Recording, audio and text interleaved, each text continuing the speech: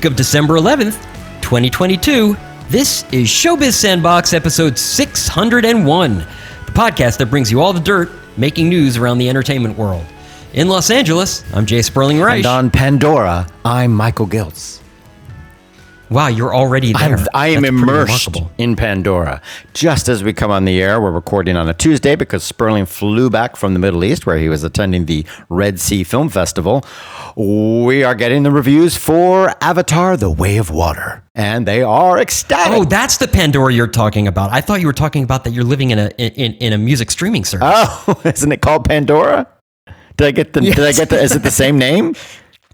Yes, Pandora. All right, yes. But so they figured out their copyright snafus. All right. Yes, I'm on the planet of Pandora, James Cameron's world within a world. And the reviews are in, and the movie is spectacular. It's amazing. The special effects are stunning. The drama is non-existent, but it won't matter, just like the first movie. So the trades are like, no, it's going to work. It's going to work. Don't worry about it. I remember when I first saw the first, they showed 15 minutes of the first Avatar at Cine Expo in Amsterdam in 2009. Of course, that's the European trade show for movie theater operators. And they show this movie. And actually, we did a Showbiz Sandbox there. If we go back to one of the earliest episodes of Showbiz Sandbox, we talked about this when I was there. They showed it, and I'm pretty sure I said the same thing then, that the lights come up after the 15 minutes. I'm seated between two big movie theater operators, and I was fully expecting them to go, what the hell was that? There was like nothing going on in that footage. And they were like, oh my God, did you see that? That was amazing. It's going to do a lot. I was like, what are you, amazing? Where's the story? There was no story. There's no story here. And I thought, this movie's not going to do that well. It's got no story. And I was wrong. Yeah, there you go. Well, I also could have said I was in the Kingdom of Books, which is a website I once copyrighted. There is a Kingdom of Books bookstore in the UK, but they only had the UK website held down. Anyway, I did just do a big book list, the 222 best books of all time for Parade Magazine. There's a link in our show notes.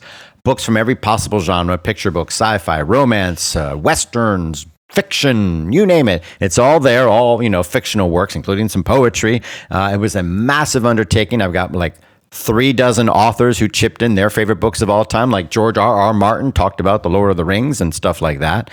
So it was really fun to do. You talked to George R.R. Martin? I did not talk to him, but he sent a unique new appreciation. They reached out to me and knew I was doing the list and said, oh, you want George R.R. Martin to talk about? I'm like, sure. I said, I will risk the wrath of Game of Thrones fans to have him pause for a moment from writing and give us that. So he wrote a little something on The Lord of the Rings. So that was very exciting. And believe me, Parade was excited too. So that was one of the last things. Well, no, it's one of the first things to run in Parade since the print edition shut down. It's now just website only, but they reach like 20 million people a month, unique visitors. So that's cool. It was a lot of work, and it's not a list that was thrown together slowly, or casually. I put a lot of effort into it, spoke to dozens of authors, reached out to bookstores all over the country for their recommendations, and then wrote a lot. So it was a lot of work. I'm pretty proud of it. It's not all books I would choose. Other people chose a fair number of them, though I got my quirky picks in there as well. But I'm generally proud of how it's written and how it reads. So if you're interested at all, looking for a gift guide or just want to look at some great books and get some ideas of what to read next, check it out. But one thing I figured out while I was doing it was they have a system at Parade that automatically links to Amazon, so they can offer a link and maybe get a little money if you click on it and buy that book from Amazon. But it always defaults to the latest edition of a book. So a book comes out in hardcover, it would link to that. Then when it comes out in paperback, it links to that. That's how it's supposed to work. But Amazon is littered with an unbelievable amount of self-published editions of public domain classics. It's all automated now. So it used to be if you went on there, you could find an edition of, any Tom Sawyer or whatever, and there it would be. Now, if the book's in public domain, there's all these 10,000 companies who put out a new edition every month, automated. Like November of 2021, they put out an edition of, Tom Sawyer. Really? October, July, they did it then as well. They're just so it's on a Kindle for Kindle, because they can't print all those books, can they? No, these are not print editions. These are, well, actually they do have print editions available because they can just self-publish and print it out and slap together a crappy edition for you. So yes, so when I'm looking at it, it's not just ebooks, it's also print editions. The latest crappy print edition of some of these books are from these self-published companies. And I'll look at like My Antonia by Willa Cather. It's like 300 plus pages long. The edition they're selling is 90 pages long, but that's not the sort of thing you're going to notice. It looks legitimate. Sometimes they steal covers from legitimate editions like Penguin. So you glance at the cover, you think, oh, it's a Penguin classic. And you're buying actually a slapped together self-published version that nobody has done because they can hopefully trick you into clicking on their link and buying it from them because it's going to be at the top of the list. This was a huge problem when I'm on there trying to find a decent legitimate copy to link to. It sometimes took me 5-8 minutes to sort through all the crap and find an actual legitimate edition. Obviously, Amazon doesn't care because they could easily default to a legitimate publisher. Avoid all self-published publishers. When it's a book that already exists by a publishing company, you don't need to show up a self-published edition. They could just revert to like, all right, if there's a Penguin edition available or whatever, I'm going to default to them. It's just not a problem they care about. It's both in print and ebooks. It's a huge problem because if you're just trying to find something on Amazon that you want to buy, you're going to get a lot of crap that surfaces up before you can find something legitimate. It's only to do with stuff that's been around for like 100 years. But you know what? That becomes more and more books every day. We're looking at the 20s and 30s. We should really make sure that our podcast isn't being duplicated since we've been around for 100 years. I'm sure it has. Every article I've ever written, the second it publishes, just like this 222 best books of all time, is immediately copied and automated and slapped on a million other websites. They do it to try and get traffic. That's been happening to us at celluloidjunkie.com. It happens to everyone everywhere. It's just automated, and they just do it all the time. It's a pain. And it's a total nightmare. And you know what? That means the more they do that, the less content they need from real writers, and that's why we're seeing layoffs everywhere. CNN, AMC, Warner Brothers, Discovery, BuzzFeed, CBS, Paramount, on and on and on. Everybody has been announcing waves of layoffs. Headline news? They're not going to do headline news anymore. They're basically ceasing their live programming and switching to a true crime slate. So Nancy Grace is happy, but everybody else is in trouble. So a lot of layoffs going off in the entertainment business, in the publishing business, in the media business, and it's only going to get worse. So happy holidays. Merry Christmas. You're fired. Happy Hanukkah. So that's what's been going on while Sperling's been away for 2 weeks. Did you have a great trip over to the Middle East? We'll discuss the festival in a minute. It was a very interesting trip. Yes, Right. It's a different place. It sure is. Will there be an episode next week? Yes. All right, so we're looking at the 19th of December. What about the day after Christmas or the December 27th? Are you traveling, or will there be an episode in 2 weeks, do you think? Or is that too far in advance to talk? It's too far in advance to talk, and also that's another way of my saying, I should have actually figured out what I am doing for the holidays. That probably would have helped. I'm sure your wife will tell you. Because we have coming up, people, so pay attention because I'm going to be gone from December 29th through January 13th. I will be in South Africa. So that means the weeks of the January 2nd and 9th, I will be somewhere else. But I should possibly, I'm going to try and be able to do episodes from there. So if Sperling's available, I should be too. But hopefully I won't have any big snafus. But I'm going to try to do it. So we'll figure that all out. You can make sure you talk to us next week. We'll be here. But what are we going to talk about this week? Well, this week on Showbiz Sandbox, we are sunny and rested after our trip to the Middle East for the Red Sea International Film Festival, as you were just commenting, Michael. Oh, wait, I'm sorry. I am. Sperling is rested because Michael was stuck back in the United States waiting by the microphone for my return. I told him not to leave. I might come back at any moment. We'll briefly discuss that film festival and what it means for the region and the movie theater operators and exhibitors and frankly, even the distributors in that territory. Then we've got lots of trophies to collect because award season has kicked off in earnest. The National Board of Review, the LA Film Critics, and the Golden Globes are making waves, and we'll cover them all, even though none of them really matter when it comes to the Oscars. We would do it even if we didn't get an award. Yes. And that's good because we don't get any awards. Yeah, I was going to say we've been doing that actually since 2009, and that people keep forgetting to nominate us or give us any prizes or really, yeah. Well, let's face it, the Oscars is the one everybody likes to collect. True. But that's award season for you. On Inside Baseball, we'll tackle the latest crisis for moviegoing. Will adults ever return to the cinema? The latest batch of box office flops say, well, no, they're not. They're not coming back, at least according to the New York Times. Of course, during Big Deal or Big Whoop, we'll discuss some of the week's top headlines. But first, as always, we turn it over to entertainment journalist extraordinaire Michael Giltz to fill us in on last week's box office and give us a prediction for next week's box office. Better yet, I'll do that. I will do that. Avatar: The Way of Water makes a lot of money. There you go. Comes in number one. Well, bet the money now. I'm sure the bookies in England will take your bet on whether, Avatar: The Way of Water will be number one around the world. No, you say, sure, you bet $20 and we'll give you 15 if you're right. Exactly. You just lost $5. Yes. Because that's a dumb bet. Nobody would take it. We're looking at box office around the world. In our show notes, we have links to ComScore, and we pull info from all sorts of places. And we have 2 weeks of box office. We have worldwide box office for the week ending December 4th. And then we have the box office for the week ending December 11th. It's been a quiet 2 weeks as we wait for Avatar: The Way of Water. Theater chains really wish there were other movies trying to counter program or get in the space before and after because, they need more movies than one film. As big as it may be, they need more than one movie at a time to fill up those 20-screen megaplexes.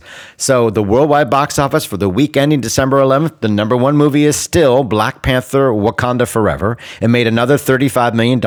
It's at $770 million worldwide. That makes me think, I don't think there's any big territories left for this movie that it's going to open in. So, they've tripled their budget. They've done great. The first one was a phenomenon, but they're slowing down quite a bit. Is Avatar going to blow them out of the water, or will they play through the end of the year? I think there aren't enough big new movies, so they should have screens available, and I think there will be an audience for it, but they're certainly going to tap out. It looks like $900 million. Something like that. We'll have to see how it holds up once Avatar debuts. But Wakanda Forever has done very well. Comparing it to the first movie, just like James Cameron says, comparing this Avatar to the last one is kind of a tough, that's a tough compare. It's the biggest movie of all time. So hard to compare those two. But Black Panther: Wakanda Forever has certainly been a success story. That's the number one movie around the world. And number two is Violent Night, a Christmas horror flick starring David Harbour. That made $22 million this week. It's at $42 million and counting. One of the big successes in art houses, which counters what the New York Times is saying, is The Menu, with Ralph Fiennes as your chef. And that movie Now, we should point out, the reason you did that is, the reason you clapped there is because before every single serving, he would make a big clap. It wasn't just serving, also known as a course. Course. Sorry. Yes, that's the word I was looking for. So thank you for pointing out that I did not find that word. So this movie has made $60 million worldwide. It made $11 million this week. So it's doing quite well, but it cost $30 million to make. So it's going to need to make $90 million for us to call it a box office hit right out of the gap. Hold that thought, because we're going to discuss that again. Puss in Boots: The Last Wish. Here's one of the big hopes for the holiday box office. It's family programming. It's animated. So it's in sort of the same wheelhouse as Avatar, which is certainly a family-friendly film, but it's got a nice, backstory, lots of successful Shrek movies, very good reviews. Antonio Banderas is the Puss in Boots, and it opened to $9 million in limited territory. So that's one that we hope will be a success. Unlike Disney's Strange World, which really is proving to be a disaster at the box office, it's falling hard and fast. It made $9 million this week. It's at $53 million worldwide. But 3 animated films in a row. One has a very promising start. One is a flop. And one One Piece film, Red, is the Japanese anime film, and that is a huge hit. It made another $9 million thanks to opening up in China, and it's at $207 million worldwide. It's funny what gets considered a flop and a hit. Black Adam with Dwayne Johnson had his biggest opening ever in North America. People kind of think it's a profitable film. It's sort of a hit, but it's not really. It made $5 million this week. It's slowing down hard. It's at $390 million.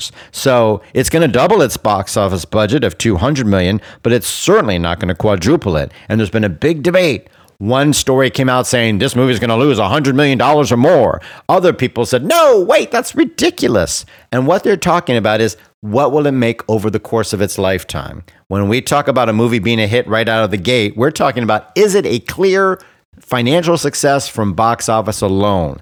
That doesn't mean that if the menu doesn't hit $90 million, it should be considered a flop. It just means, okay, it didn't triple its budget, and based on all sorts of factors and a rough accounting, that's our sort of gold standard for clearly this movie has made money.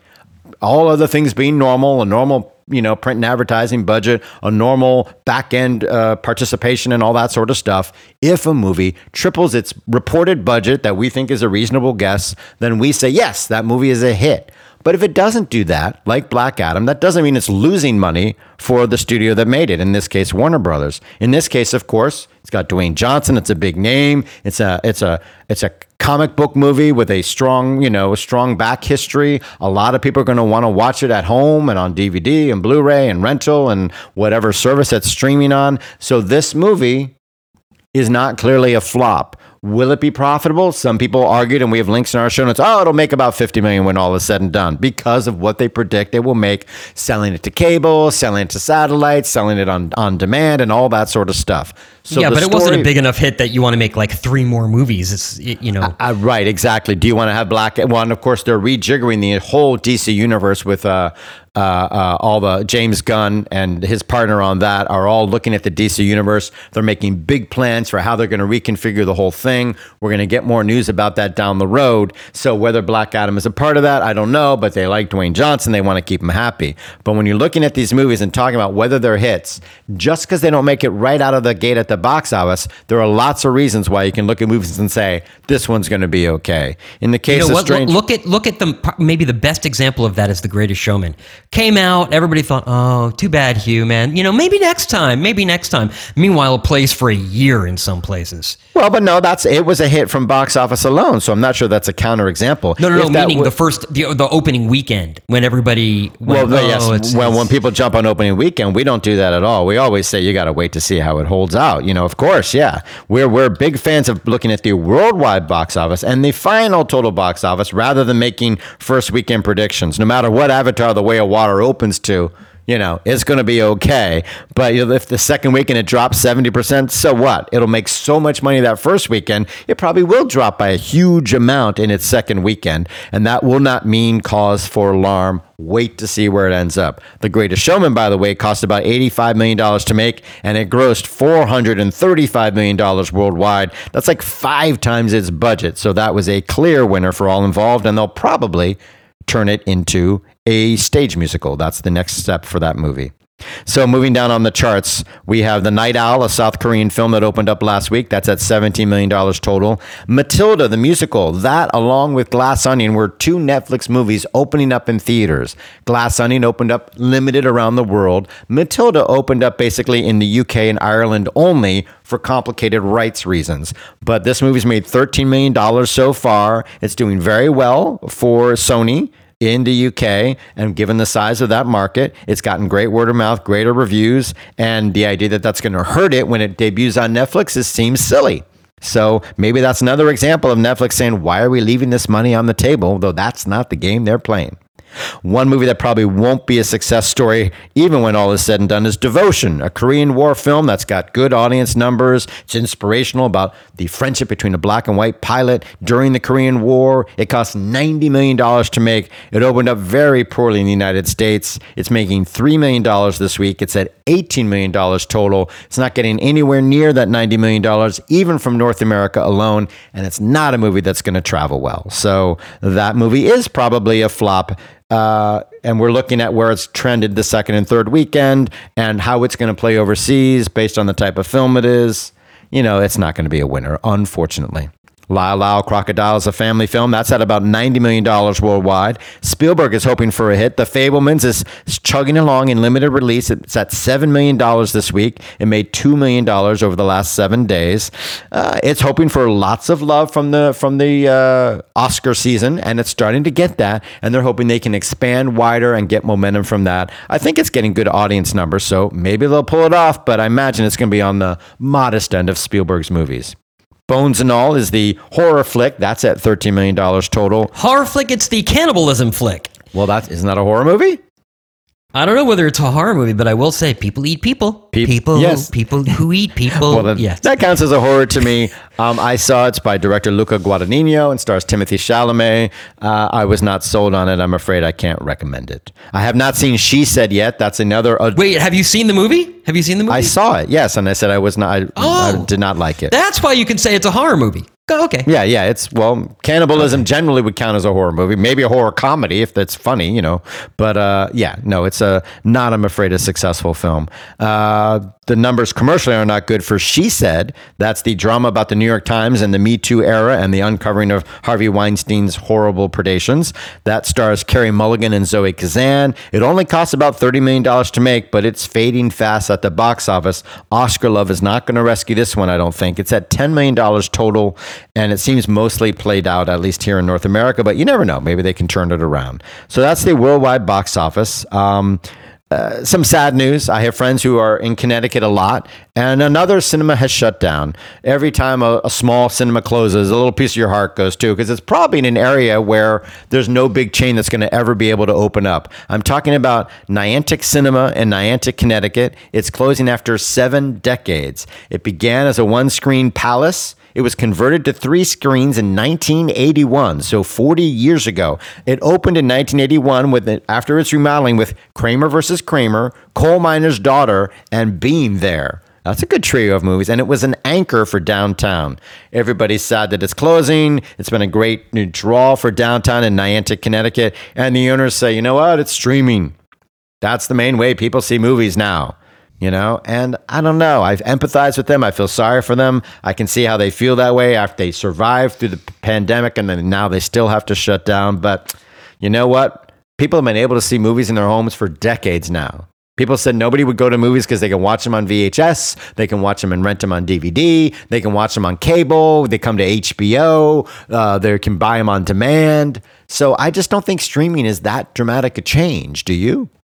I don't know that it is a dramatic change. But I will tell you, when I was in Finland this summer, I talked with Tero Koistinen, is his name, and he is the head of the Chamber of Films, and he oversees both distribution and exhibition in Finland. And he went through some history, and there was this period in the 1980s where all of these local cinemas closed down because of VHS. People were staying inside and not going to the movie theater, but watching movies on VHS, on videotape. However, along comes a bunch of theater operators who said, if we get together, we can all we can take over all of these cinemas and we can create a big chain, a big movie theater chain. And that chain became FinKino, which is now part of Odeon, which is a part of AMC. So those theaters did survive. They just didn't survive under their current ownership. And it probably took 10 years to revive them. I think streaming is a part of it. I don't think it's the whole story. Well, when you look, yes, it's just hard for small independent screen operators to survive. It always has been. Yes, absolutely. Yeah. Well, and if you look at the era of VHS, when they exploded at one point during the DVD Blu-ray era, studios were making more money in North America from rental and sales of Blu-ray and DVD than they were at the box office. But what didn't happen was that box office took a big hit. Box office continued to grow in a steady pace despite studios making all this extra money they never made before by renting and selling movies on VHS and Blu-ray and DVD. So I don't think that availability in the home is the culprit here, though we're going to talk a lot more about that when we get to our Inside Baseball story. But for the last 2 weeks, Sperling, you had a big trip overseas. You went to the Middle East and attended the Red Sea Film Festival. This is the second year, I think? It's the second year of the Red Sea International Film Festival, yes. Last year, of course, it was held during a pandemic year, and this year is the first year. Well, I guess we're still in a pandemic, but it's quieted down a bit. So you headed out there. You met with some local exhibitor chains like Alula and Neom. Well, no, Alula and Neom are regions within Saudi Arabia where. Oh, I thought they were the names of the chains. No, that is so. The names of the chains that I met with are Vox Cinemas, which is based in the UAE, and they have theaters all over the Middle East, and Movie MUVI, which started just 3 to 4 years ago, and they're already one of the biggest theater chains in Saudi Arabia. They're only based in Saudi. Did you tell them they're spelling it wrong? I was going to, but then I realized they probably needed a domain name and probably couldn't afford movie. Movies was not available. Yeah, exactly. So I think we talked a lot about this before the festival and before the show. And it sounds like for you, the biggest impression of seeing movies, and a lot of these are movies being made in Saudi Arabia where they have never really made many movies before, if at all.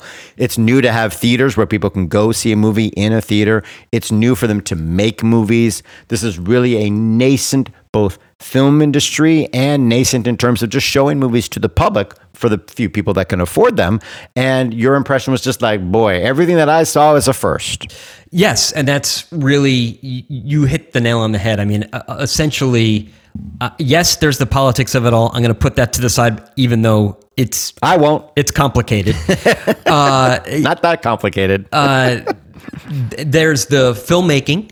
And then there's the culture of it all, the culture of seeing movies, the culture of making those movies, the culture of telling stories, and it's new it's new in that region. 4 or 5 years ago, there were no movie theaters in Saudi Arabia. Mm-hmm. Now they have movie theaters in Saudi Arabia, and they're learning how to make movies. They're trying to get people to make movies in regions such as you mentioned, Michael, Alula and Neom, which is a city being built out of whole cloth from the ground up. Oh, that one. Yes, of course. Yeah. I'm familiar with that. Quite fascinating. Yeah. And they had a film that was shot in Neom, and these are like, spectacular settings. Within Sand was a film by Mo Alatawi, which is basically, about a guy who separates from a tribe that he's crossing the desert with. He says, I want to get home faster. I'm going this way. Well, he didn't really know where he was going. Hijinks ensue. Hijinks in the desert. But just stunning scenery. And when you see these movies, you can see flashback to China 20 years ago and other countries where they're a new industry. They're going to bring people in, lure them in with contracts or whatever they can, learn everything they can, and slowly but surely they will get better and better at making movies. If they have the money and the commitment, they will eventually start making movies that can be on a world quality level and start exporting them to the world if they find that useful, or just keeping their home audiences happy by showing locally homegrown talent. So it's, just like every other country has started off at the bottom, figuring it all out, they'll be sure to get better and better. Yeah, I mean, so they, because the Red Sea International Film Festival came at the end of the year, there were tons of listen to me, tons of titles from other festivals. So Triangle of Sadness, sure. Ruben Östlund's Palme d'Or winner, Park Chan-wook's Decision to Leave. There was The Banshees of Inisherin. There was Broker, which is Corrieda's film from Cannes. But then there were whole sections there was a competition, 16 films in competition. Hanging Gardens won, if I'm not mistaken. I kind of got confused. Hanging Gardens by Ahmed Yassin Aldaraji. He made a film in Iraq it takes place partially in a dump. I mean, there were so many flies and so much garbage in this movie, you could smell it. I mean, it was just, but it's about a boy who finds an American sex doll, and he puts the sex doll, he's an orphan, he puts the sex doll to good use. Let's just put it that way. And it's remarkable that the film could be made in that territory. It's kind of graphic. At times, but it won't be shown on television. It's not going to be shown on television, no. And there were also films by Shakur Kapoor, What's Love Got to Do with It, starring Lily James, which was at TIFF. So another film that I thought worth mentioning, Queens. Now, this will inevitably be compared to Thelma and Louise, but it's about a 12-year-old young girl who's a bit of a troublemaker, and her mother who's in prison for dealing drugs. Mother breaks out of prison, goes and kidnaps, and I say that in air quotes because it's her kid, kidnaps her child, and they go out on the run. And the first thing they do is they carjack a truck, but it just so happens that the woman that is not even driving the truck, happens to be in the truck waiting for the driver to come back, doesn't know how to drive the truck, and she's, not all that happy with her marriage, and the three of them are on the run together in this giant truck, and it was actually really well made. Well, that's interesting. So maybe do you think it'll travel, that it'll come to other countries and we'll be able to see it? I think that probably will. And probably the film that sums it up for me, probably the best film to see, was Valley Road. This was the last film of the festival. That was the Audience Award winner, by the way. Valley Road? Oh, I thought it was. Or no, was that last year? No, I don't know. But the competition winner was Hanging Gardens, for sure. How I Got There was the Audience Award for Best Saudi Film. Okay. And Ajuma was the Audience Award for Best Film Overall. That was from Singapore and South Korea. Okay.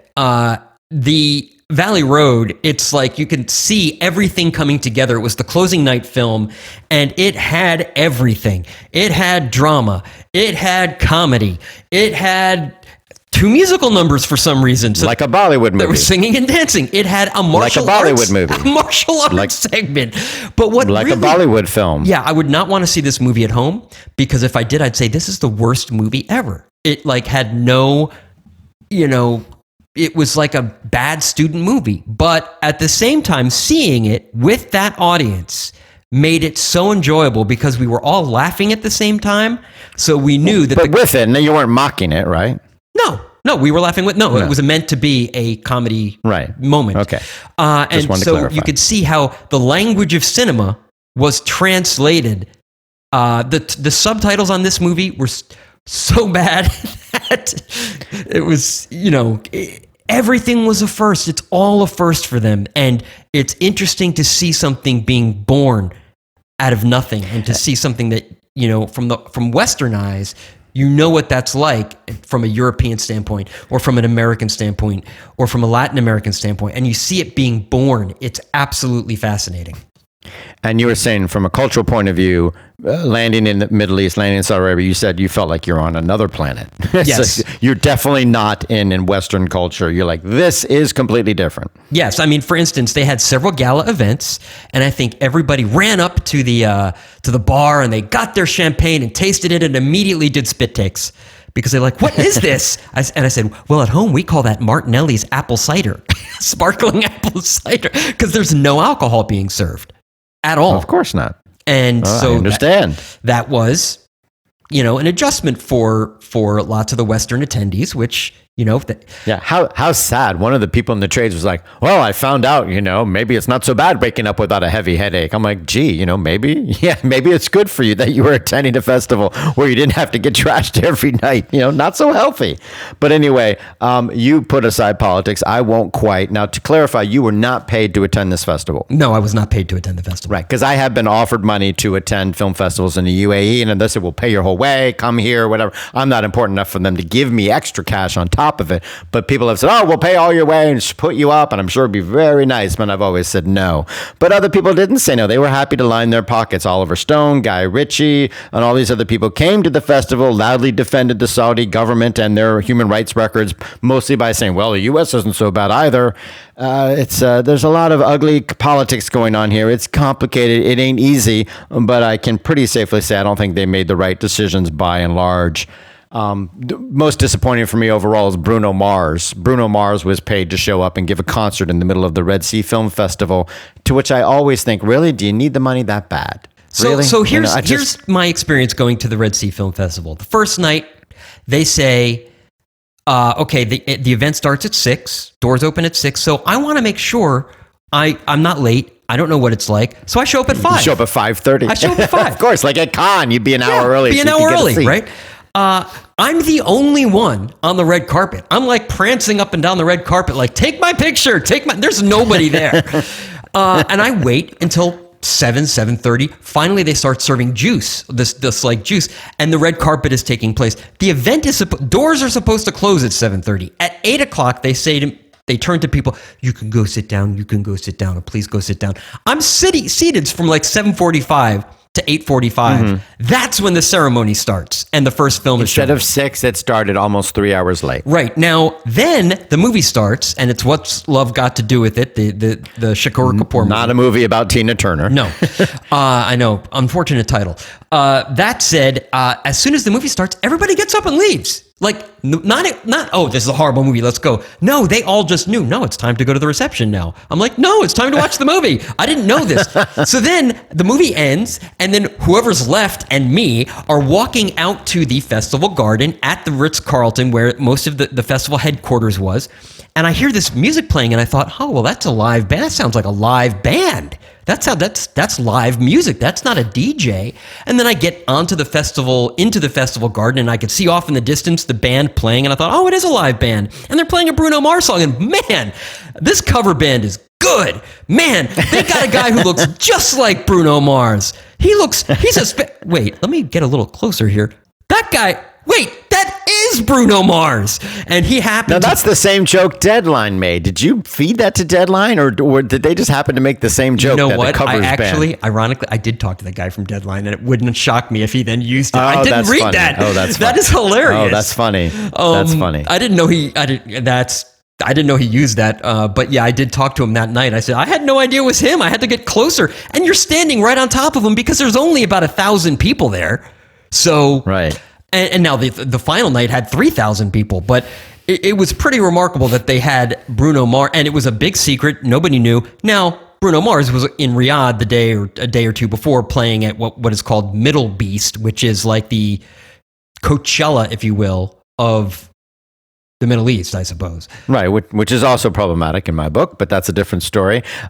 Speaking of Tina Turner, I remember a profile of Tina Turner when she was breaking out again and having her comeback with What's Love Got to Do with It. Right. And they were describing how the single was breaking, and now she's recorded the album and she's getting all this acclaim, but she'd been working hard. You know, she was building her career back up and doing everything she could, and she had obligations she still had to fulfill, even though she was now breaking again and becoming a big act and a big draw. And one of them was playing like a trade show for, a company. They pay you to trot yourself out and perform for their convention goers. It's sort of the junk you do when your career is over. And she's doing this, and she's giving her all, and the reporter's describing her giving her all and giving them the greatest show she can. She's not going to just coast through it. She's Tina Turner. And now, but of course, she's going to be back on top, and she won't have to do crap like that again. Sorry for cursing.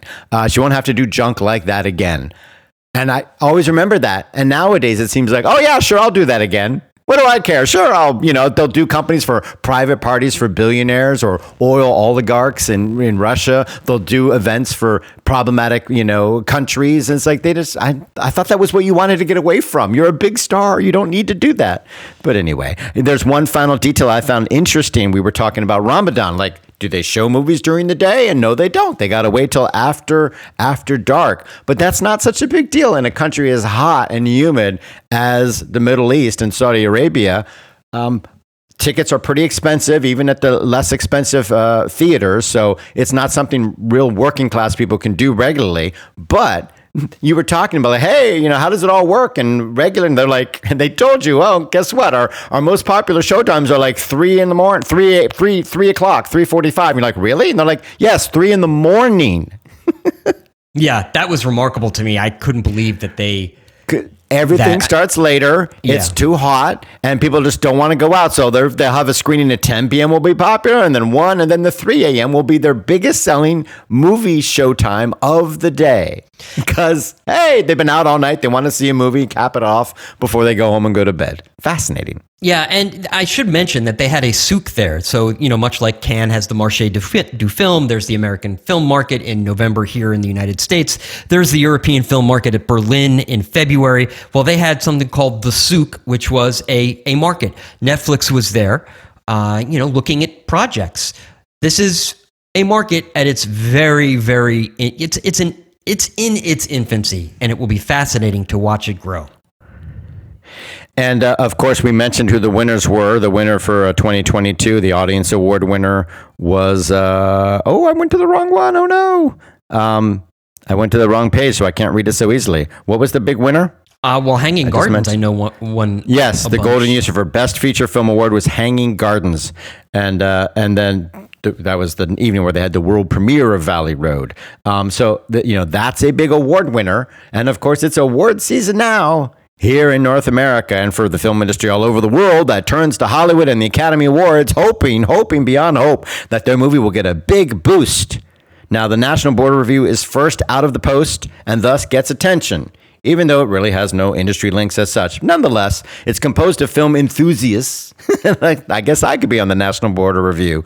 And to be fair, it is the first known organization to put out a 10 best films of the year list way back in 1930. So respect.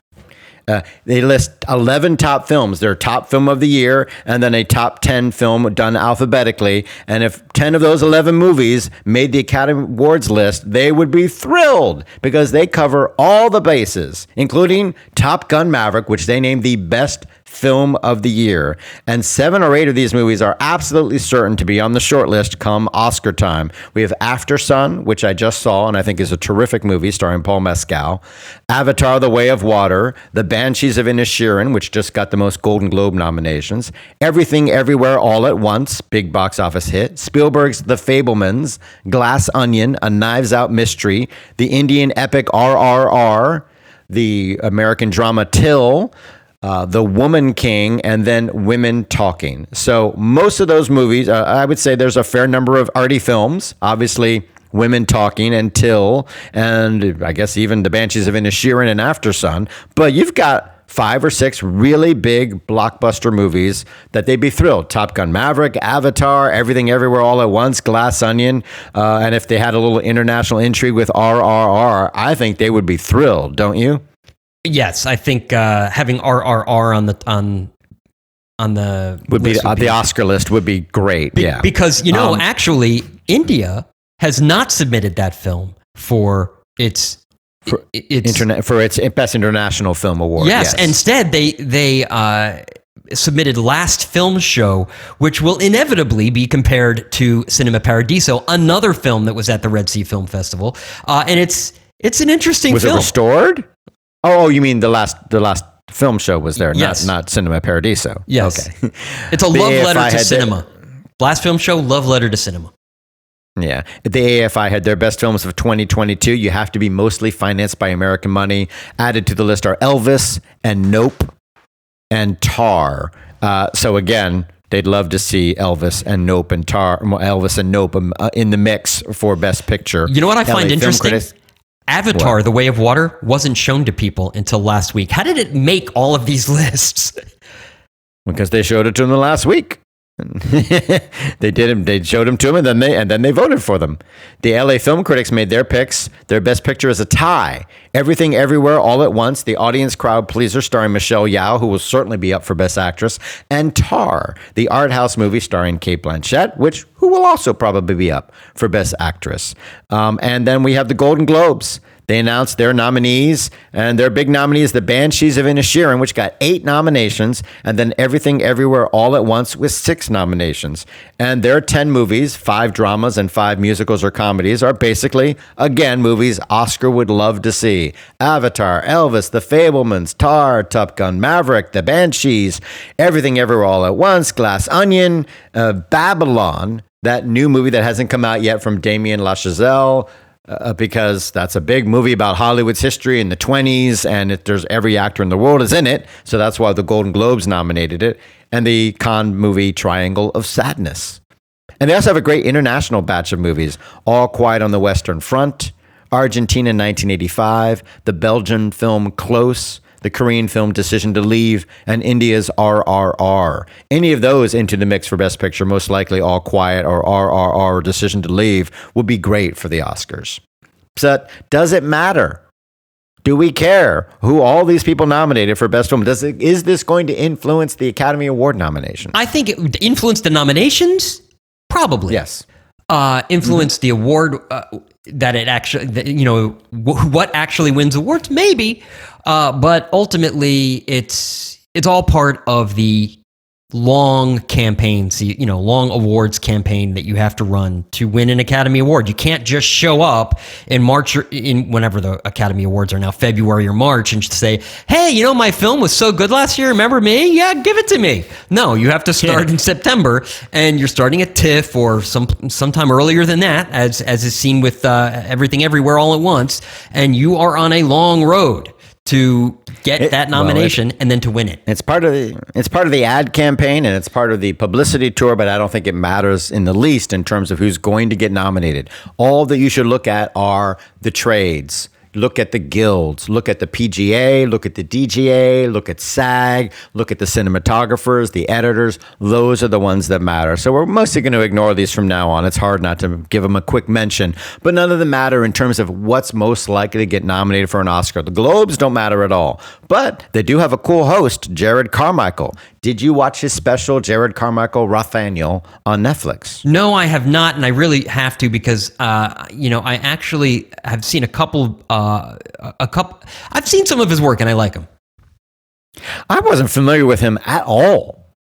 What has he done? Is it just stand up, or has he acted? Or I'm not familiar with Jared Carmichael. He's a stand-up comic. I really don't watch stand-up much at all. Yeah, so he's not segued into acting on sitcoms or movies or anything like that. Okay, yeah. So he has a really fascinating special. It's only 55 minutes long. I don't think it's great, but I think it's good and it's solid. I was very happy I saw it. It's certainly one of the most acclaimed specials of the year, and it's directed by Bo Burnham, friend of the show, of course.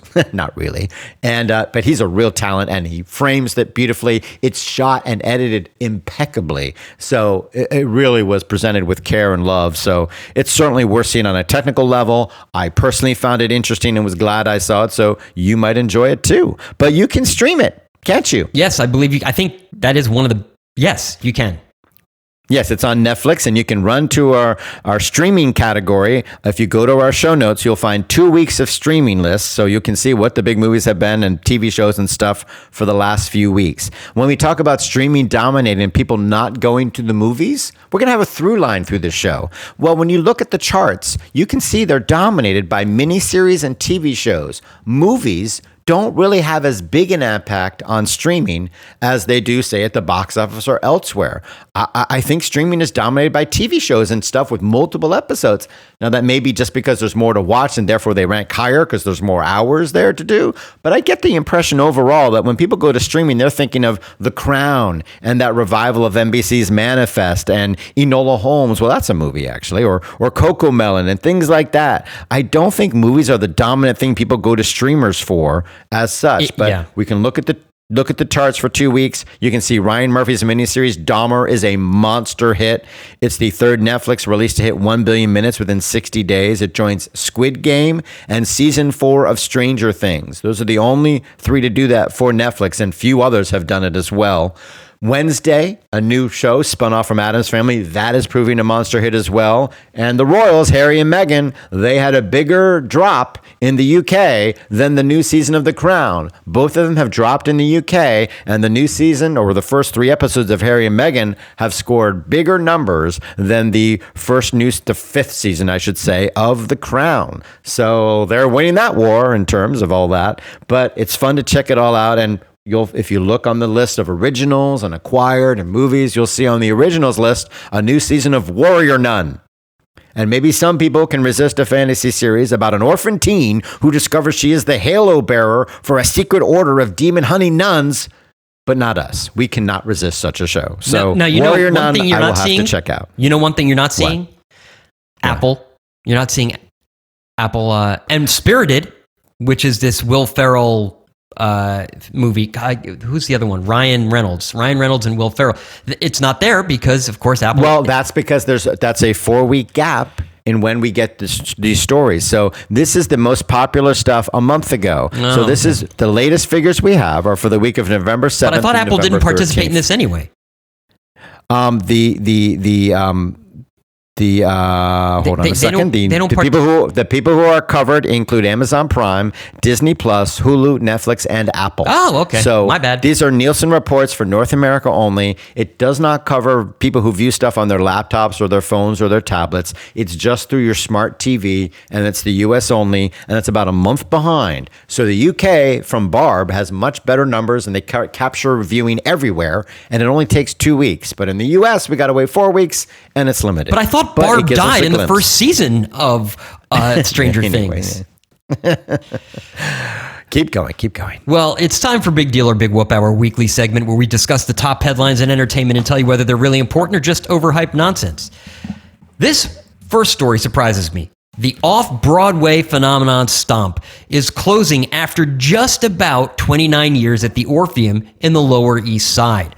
The The show is a celebration of percussion, with performers making a beautiful noise with trash can lids, glass bottles, and other unlikely instruments. Like Blue Man Group, the Fantastics, it seemed like Stomp would run forever. It was cheap to put on.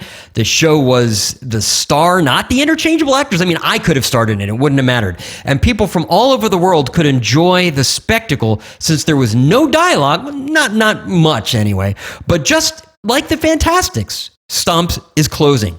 The main reason, you might be asking? Tourists. They haven't come back yet in force. The Phantom of the Opera enjoyed a burst of attention when it announced a closing date. That musical, Phantom, the closing has been pushed back 2 months because of that. But like Stomp, it too will shut down for good. So the Blue Man Group stands alone.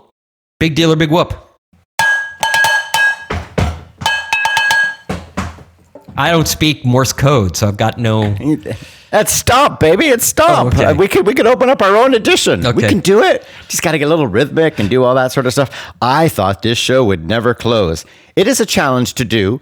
You got to be rhythmic. There's a lot of complicated choreography, so it's not like any schmo could do it. It is a complicated show. Full credit to the actors, but there aren't names involved in the show, and you can find people of talent who can do that show and do it well, and they're not going to be able to command top dollar. So it put a lot of people to work, a lot of dancers, a lot of people in music and dance were able to work through Stomp. It's a shame to see it go, but boy, it had a great long run. Blue Man Group, then maybe that's next. I don't know. But other shows are closing. Ain't No Mo is closing on Broadway. Did we talk about that 2 weeks ago? Yes, I believe we did. It was just about to open up, and I thought I really liked it when I saw it the public, but I would not put money into it. I think this is exactly where it belongs, off Broadway. I don't see this as a Broadway show, and sadly, it is already closing. So that's a real shame, though they are fighting it. And the creator of the show was very funny. He said, we got an eviction notice from our theater owners, and they're kicking us out December 18th. But luckily, black people are immune to eviction notices. So he's like, we're not going to. So that's cool of him to do that. The Tony Awards are moving from Radio City Music Hall to United Palace in Harlem. Oh, okay. I've been to United Palace. They show old movies there. They have events and stuff there. It's a cool, crumbling place, kind of like the BAM Harvey in Brooklyn. It's cool, but it has almost half the seats. Oh, that's weird, then. The Radio City Music Hall has 6,000 seats. This has 3,400 seats. They've also been at the Beacon. That has less than 3,000 seats. So it's cool. I'm not quite sure why they're going to United Palace way up in Harlem. It's not exactly Broadway.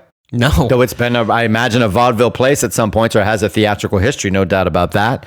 Not sure for the reasons why. Maybe it'll be easier because it's not in the heart of Manhattan. It'll certainly be a little farther for people to go, but they're all in their limos anyway. So maybe it'll be easier, and it's cool to pump up that neighborhood, and it is a beautiful, crumbling place. So it's kind of cool to see. And who knows, maybe next year's Tony Awards will have chess, because Tim Rice is threatening to bring chess back to Broadway. This is the musical that never works, but will never die. Yes, my gosh, please don't.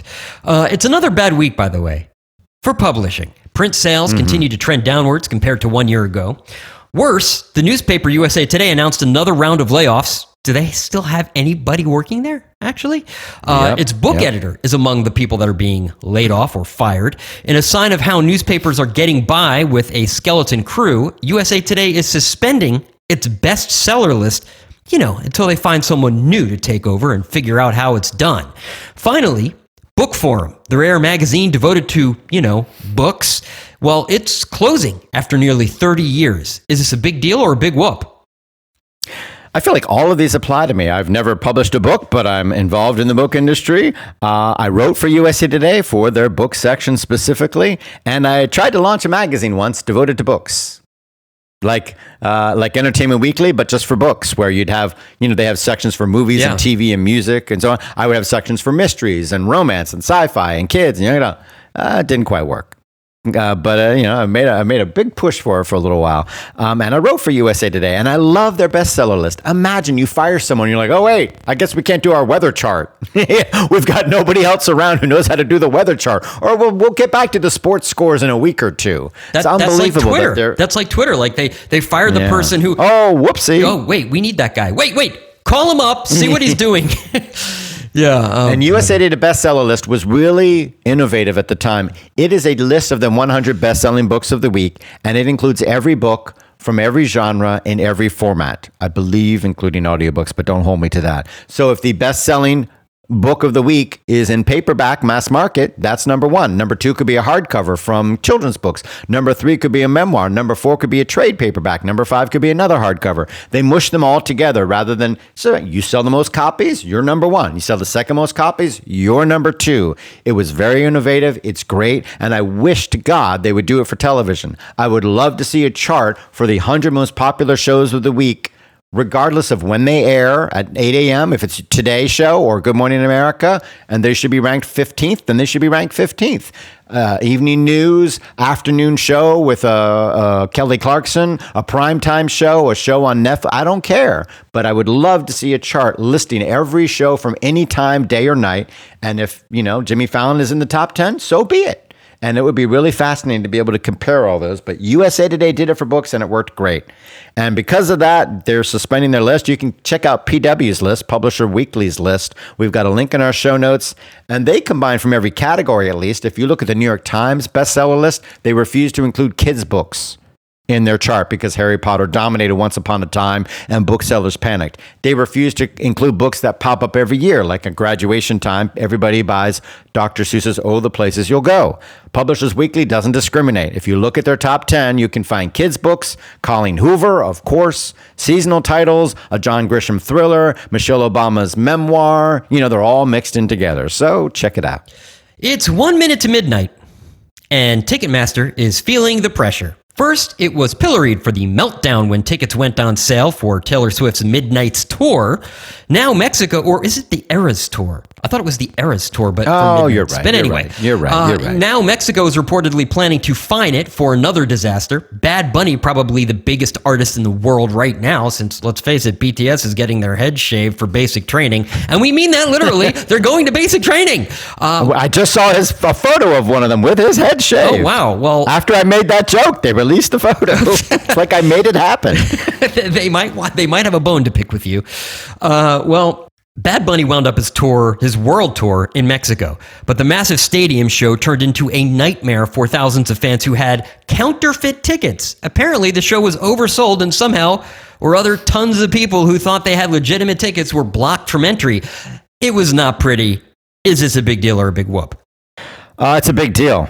Two big snafus, 2 weeks in a row practically with two of the biggest artists in the world. That's really going to shine a big spotlight on them. Something needs to change, right? This is ridiculous. I don't understand what happened here. I was confused by the Taylor Swift one. I still don't have a good explanation of how bots could overwhelm it when they couldn't even buy tickets anyway without having a code. And I don't understand how Ticketmaster is being blamed for counterfeit tickets. But there's a line here that says they oversold the show. What do you mean? They oversold the show? You only have 80,000 tickets or whatever for a massive stadium. You telling me they sold 120,000? That shouldn't happen. That seems insane. And that's not the same as counterfeit.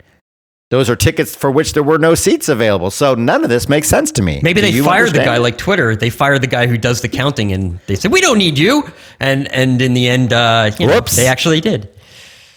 All I know is Mariah Carey is back at number one with All I Want for Christmas Is You. All is right with the world. Oh, my God. Well, here's the thing. I need a drum roll. Drum roll, please. You're like a drummer today. And the greatest film of all time is Gene Dealman. Wait, what? Yes, absolutely. Yes, it has a longer title, but yes, director Chantal Akerman's masterpiece topped the Sight and Sound poll for 2022. Now, here's the thing. Every decade, the British Film Institute reaches out to filmmakers, critics, and scholars to ask them for their lists of the best films of all time. It was headline news when Vertigo knocked off perennial champ Citizen Kane after the Orson Welles masterpiece reigned for 40 years. And now, it's an even bigger upset as the austere 201-minute-long art house favorite is crowned number one.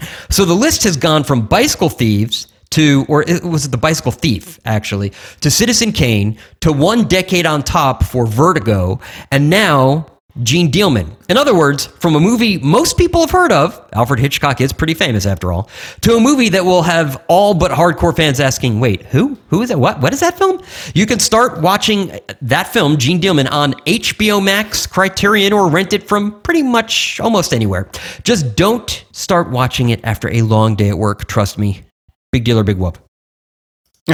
Well, first of all, it is Ladri di Bicicletti, sometimes known in the United States as the bicycle thief, but more properly, probably bicycle thieves. So there you go. But it's a translation, of course, but I believe it is plural. But what do you think? I was thrilled. Well, there was a lot of controversy over this because they do Not this in my world. once in every 10. Well, I happened to be at the Red Sea International Film Festival when this was happening. So all of the film critics that were there were bantering back and forth, some of whom were asked to participate in this, others who weren't. And they opened it up to, it used to be like, 100 well-known or 500 well-known critics from around the world. Now it's like, 2,000 people, 1,500 people. They're up to 1,300. They've expanded the numbers of people. They ask more. They get more people from around the world, more women, more. They've, like the Academy Awards and others, they have diversified and reached out to a broader audience. So it's not the same 500 academics who know each other. That's true, yes. And there was a lot of campaigning for Gene Dealman. And so it felt like... In what way? Oh, just a lot There's no money involved. There's no money involved. That's Nobody's the thing. running ads. That's the thing. I don't know what you mean by campaigning. It's considered one of the great films of all time. So if people said, hey, I'm voting for it, I do that every year in my little awards group. Believe me, there's campaigning every year at the New York Film Critics Circle and the LA Film Critics Circle. People say, I love this movie. And they're like, well, I don't like the movie, but I love this movie. Like, horse trading and campaigning is always taking place at every poll and everything like this. So that's no different than 10 or 20 or 40 years ago. It's just a wider group of people doing the voting. Yeah, I think it was. I don't know. I don't know what the big. Have you seen it? Do you like it? I saw it so long ago. I just remember being somewhat bored by it. So shame. It's certainly a slow movie. It's remarkable. It's good to be trapped in a movie theater to see it. Maybe if you had to see it for film school and you weren't in the mood, it's not the right time to. Yeah, I think you can be won over by Rear Window if you're not in the mood, but you can't be won over by a 3-hour and 20-minute quiet somber drama that's very slow going. So if you're not ready to see Showa, you ain't gonna like it. But it's one of the great films of all time. She's a great and important filmmaker. I was excited. The list has a big shakeup in artists. I had a friend who complains, you're only allowed to give 10 movies, and the idea anyone would put that movie as the 10 best of all time is ridiculous. I'm like, well, it would be on my list. And that's so really, sorry. I think, what the controversy was like, really? That's one of your top 10 movies. It would be on my list of the 10 best films of all time. Absolutely. Okay. And again, yeah, absolutely. I'm not including, but again, I think someone says, well, maybe it'd be number 15, but it shouldn't be 10. Well, maybe for you. And he also said he was angry that Mulholland Drive. That's ridiculous. I'm like, well, I actually am not that big a fan of Mulholland Drive as others, but I know a lot of people in a certain generation are crazy about the movie and think it is one of the best films of all time. True. So when you're doing a poll and you're submitting your 10 best movies, there is, of course, strategizing. You can say, well, my favorite film of all time is the 1912 silent film classic that nobody's heard of or seen in 50 years, but I'm going to include it anyway because that is my favorite film of all time. That's the most important film. And you can put that at number 1, knowing nobody else is going to vote for it. Or you can be strategic and say, all right, I love Citizen Kane, but I don't need to see it on top again. I like Vertigo, but I actually don't. I prefer Rear Window or 5 or 6 other Hitchcock movies ahead of it. So maybe I won't vote for any Hitchcock. And I'm going to say, okay, I would love to see Jean Dielman in the top 10. Each movie on your list only gets 1 point, so it doesn't matter what order you put them in. But will I include Jean Dielman? Sure, absolutely, because I love it. We should have more female directors on the list. It's absolutely, I'd be thrilled to see it in the top 10 or number 1. So I will legitimately, but I will say, okay, maybe I won't include Citizen Kane because you know what? I feel like so many other people are going to vote for it. Why bother? I might as well try to get in one of my movies that I love. So yeah, you can strategize, but I'm not including movies I think are unworthy. But it doesn't matter. It doesn't matter. You know why? Because nobody's going to see any of these movies in movie theaters anymore. At all, ever. Well, that's not true. They're playing at the BFI. And you can watch Jean Dielman and enjoy it tremendously in your home. And guess what? 2 of the movies in the Mulholland Drive is number 8. And Blue Velvet is, I think, 84 or 85 on the list. So there are 2 David Lynch films.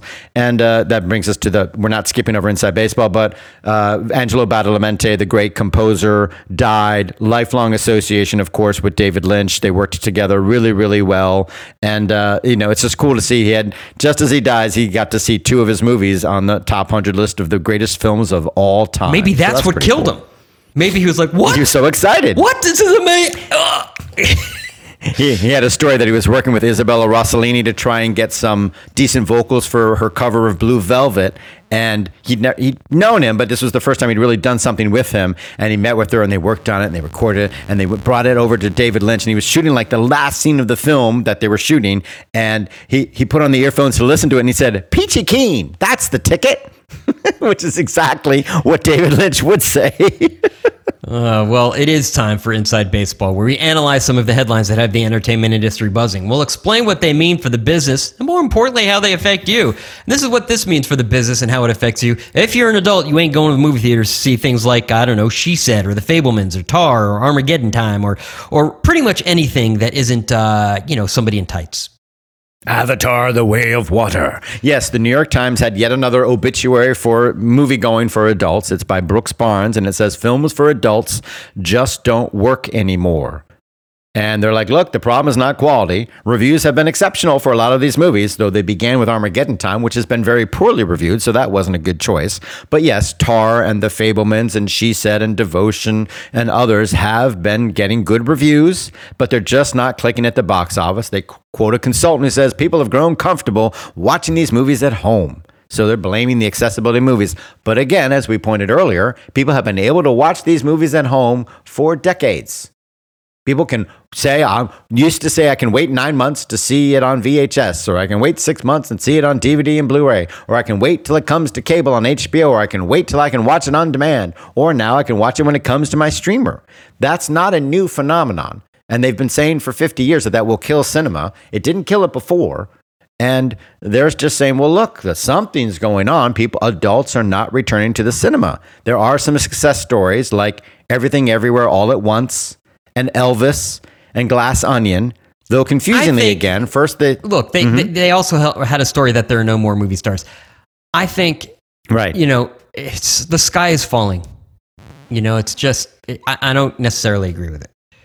Right. They've always said that. And when they point to a success story, just as they said, well, they gotten great reviews like Armageddon Time, which did not. And then they said, well, some are working great at the box office. And they pointed to The Woman King, which is not a good example because it cost $50 million to make and it's topped out at $92 million.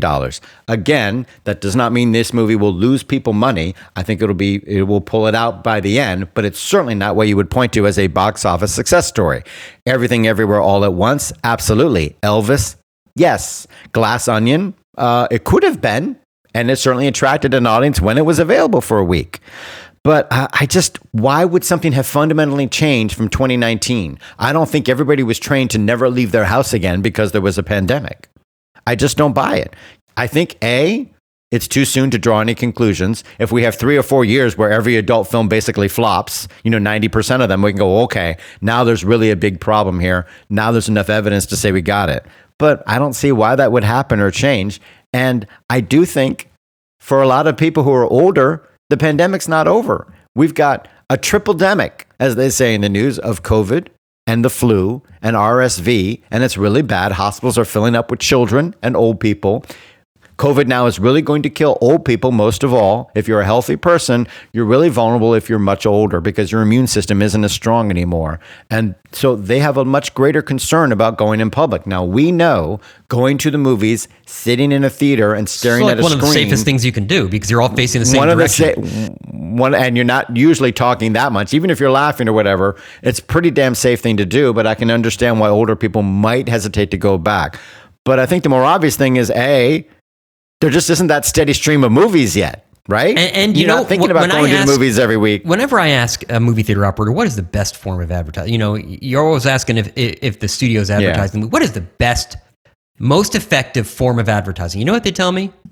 The trailers in front of the movie. Not on YouTube, but the people watching a trailer in a movie theater are more destined to come to a movie.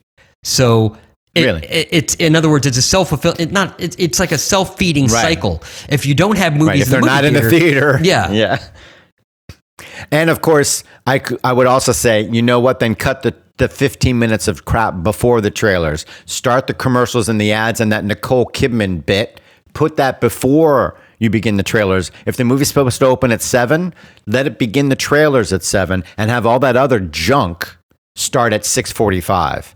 because I don't want to watch that Nicole Kidman trailer for AMC anymore. It was horrible the first time. I don't want to watch ads. I don't want to watch TV commercials. And they're making that money, but they're making people sit there for 15 minutes watching junk before they even get to the trailers they're hoping to entice them to come back for. You want to show ads? Do it before the movie's supposed to start. And when the movie's supposed to start, sure, you can begin the trailers then. And I don't mind seeing 5, 6, or 7.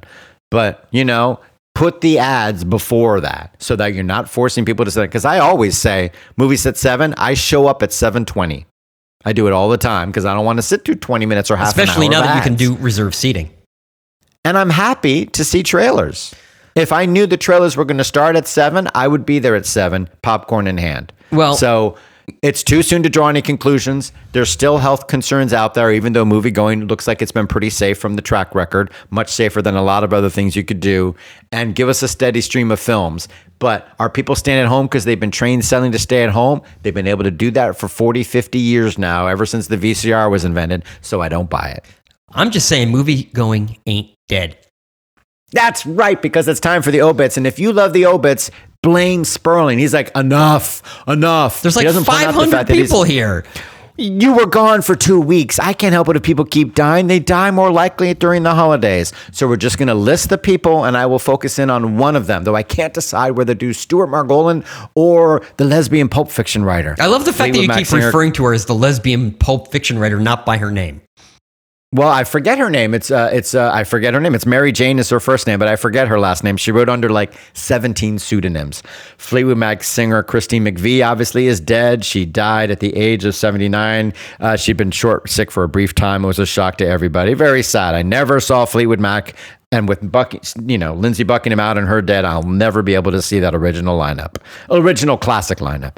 And speaking of music, Jim Stewart, the co-founder of Stax Records, an important artist in terms of bringing people to attention. He's in the Rock and Roll Hall of Fame. He is dead as well. Actor Clarence Gilliard Jr., he dies at 66. A rare black actor who had 2 hit TV shows. God bless him. He was in Die Hard. He had a nice little role in Die Hard. It led to a commercial. And he was in Matlock, the last 4 seasons of that show. And then he starred alongside Chuck Norris in Walker, Texas Ranger. He was on every episode of that Saturday night staple. He went on to become a film and theater professor, but an important figure and a presence that you didn't get to see a lot of in TV.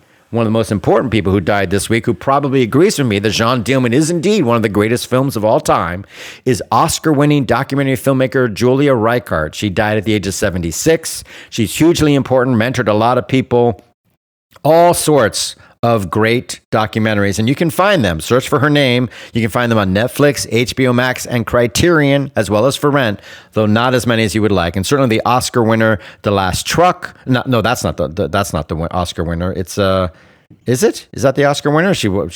No, it's Growing Up Female. She did Seeing Red. She did the Last Truck. It's American Factory. Another one, American Factory, which won the Oscar for Best Documentary Film. Bob McGrath from Sesame Street. No! He was the friendly music teacher. He died at the age of 90. He got his big break doing Sing Along with Mitch.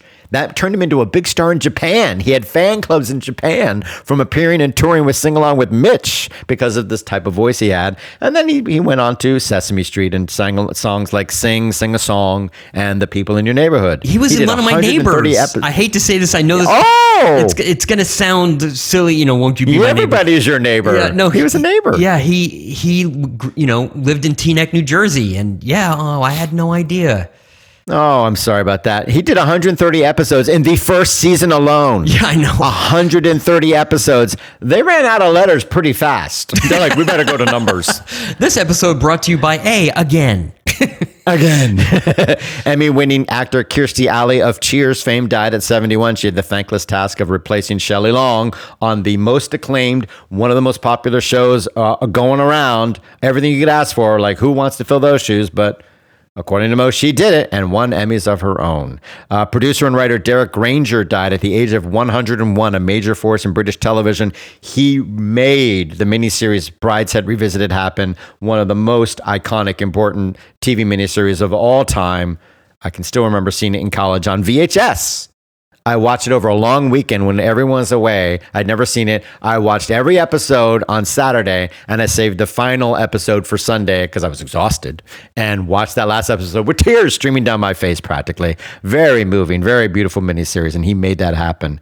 Composer Angelo Badalamenti died at 85, of course, and Stuart Margolin, who appeared on The Rockford Files with James Garner. He won 2 Emmys for that role. He directed a lot of TV. Cool guy. He had a choice. Do I do the Mary Tyler Moore Show, or do I do a show with James Garner? And he couldn't. It's 1970. And he said, all right, these were new shows. And he said he had the choice, which is pretty rare for an actor. And he said, I'll do the Jim Garner Show. Big mistake. Mary Tyler Moore Show, one of the best shows of all time. The Jim Garner Show was called Nichols, and it died after a season.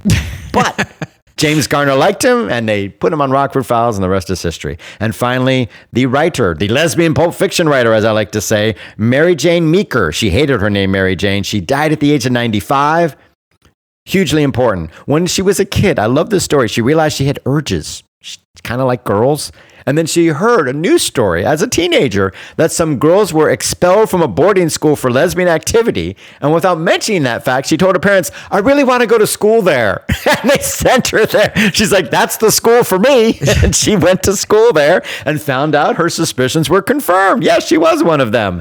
Then she went to work for Gold Medal. Do you know them? Gold Medal, the imprint, the publishing imprint? No, I just know Gold Medal, the flower. Flower. Yeah. Gold Medal is a really important imprint. They published paperbacks, pulp paperbacks. They published all sorts of authors, giving them breaks. They were groundbreaking, innovative. They pushed the envelope. They did a lot of stuff. They were never respected by any stretch of the imagination, but by God, they sold copies. She went to work for them as an assistant, and she faked being her own agent so she could sell them a novel. And she did that. And then they're like, we need a novel with some lesbian theme. And so she wrote a lesbian themed novel about scandal on a college campus. They called it Spring Fires, hoping to trick people who were looking for a James Michener novel called Fires of Spring.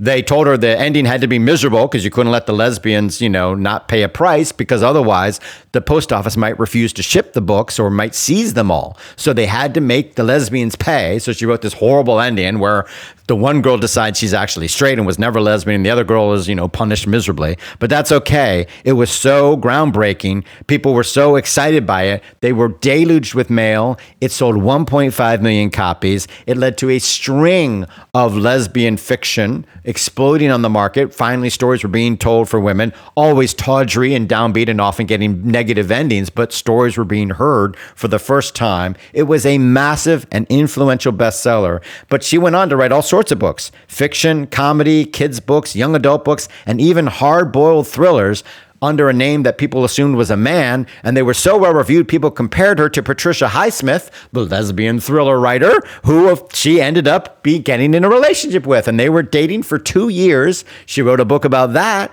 and she just had a final burst of attention. If you see the new film, Loving Highsmith, you can hear her. She's one of the main talking heads talking about her relationship with Patricia Highsmith. So a huge, talented writer, groundbreaking in terms of lesbian fiction, and she dated Patricia Highsmith, one of the great thriller writers of all time. So a fascinating career, and if you're interested and you've ever seen old paperbacks in a bookstore, and if it's Gold Medal, you got a winner on your hands. Well, you know what? While you go do that, check out some of her books from the library. You can. Was that quick enough for you? That was, on the obits? It was okay. It was okay. All right. All right, sorry, I tried. Well, you know what? Make sure you subscribe to our show in any one of your favorite podcast aggregators to find out whether we are, get rid of our obituary section, whether we kill off. Yeah, tell us if you want to. Yeah, let us know. Yes, you can write to us, dirt@showbizsandbox.com. That's DIRT at showbizsandbox.com. You can call and leave us a voicemail and yell and scream at us about our obituary section. 888-567-SAND. That's 888-567-7263. Again, you can subscribe to our show in iTunes, Google Podcasts, Microsoft Marketplace, Stitcher, Spotify, anywhere they give podcasts away for free. You can find our program here. At Showbiz Sandbox is our handle on Twitter. Facebook.com/ShowbizSandbox is where you can like our page on Facebook. Again, all of this information, as well as links to all of the stories we've discussed on today's episode, can be found on our website, showbizsandbox.com.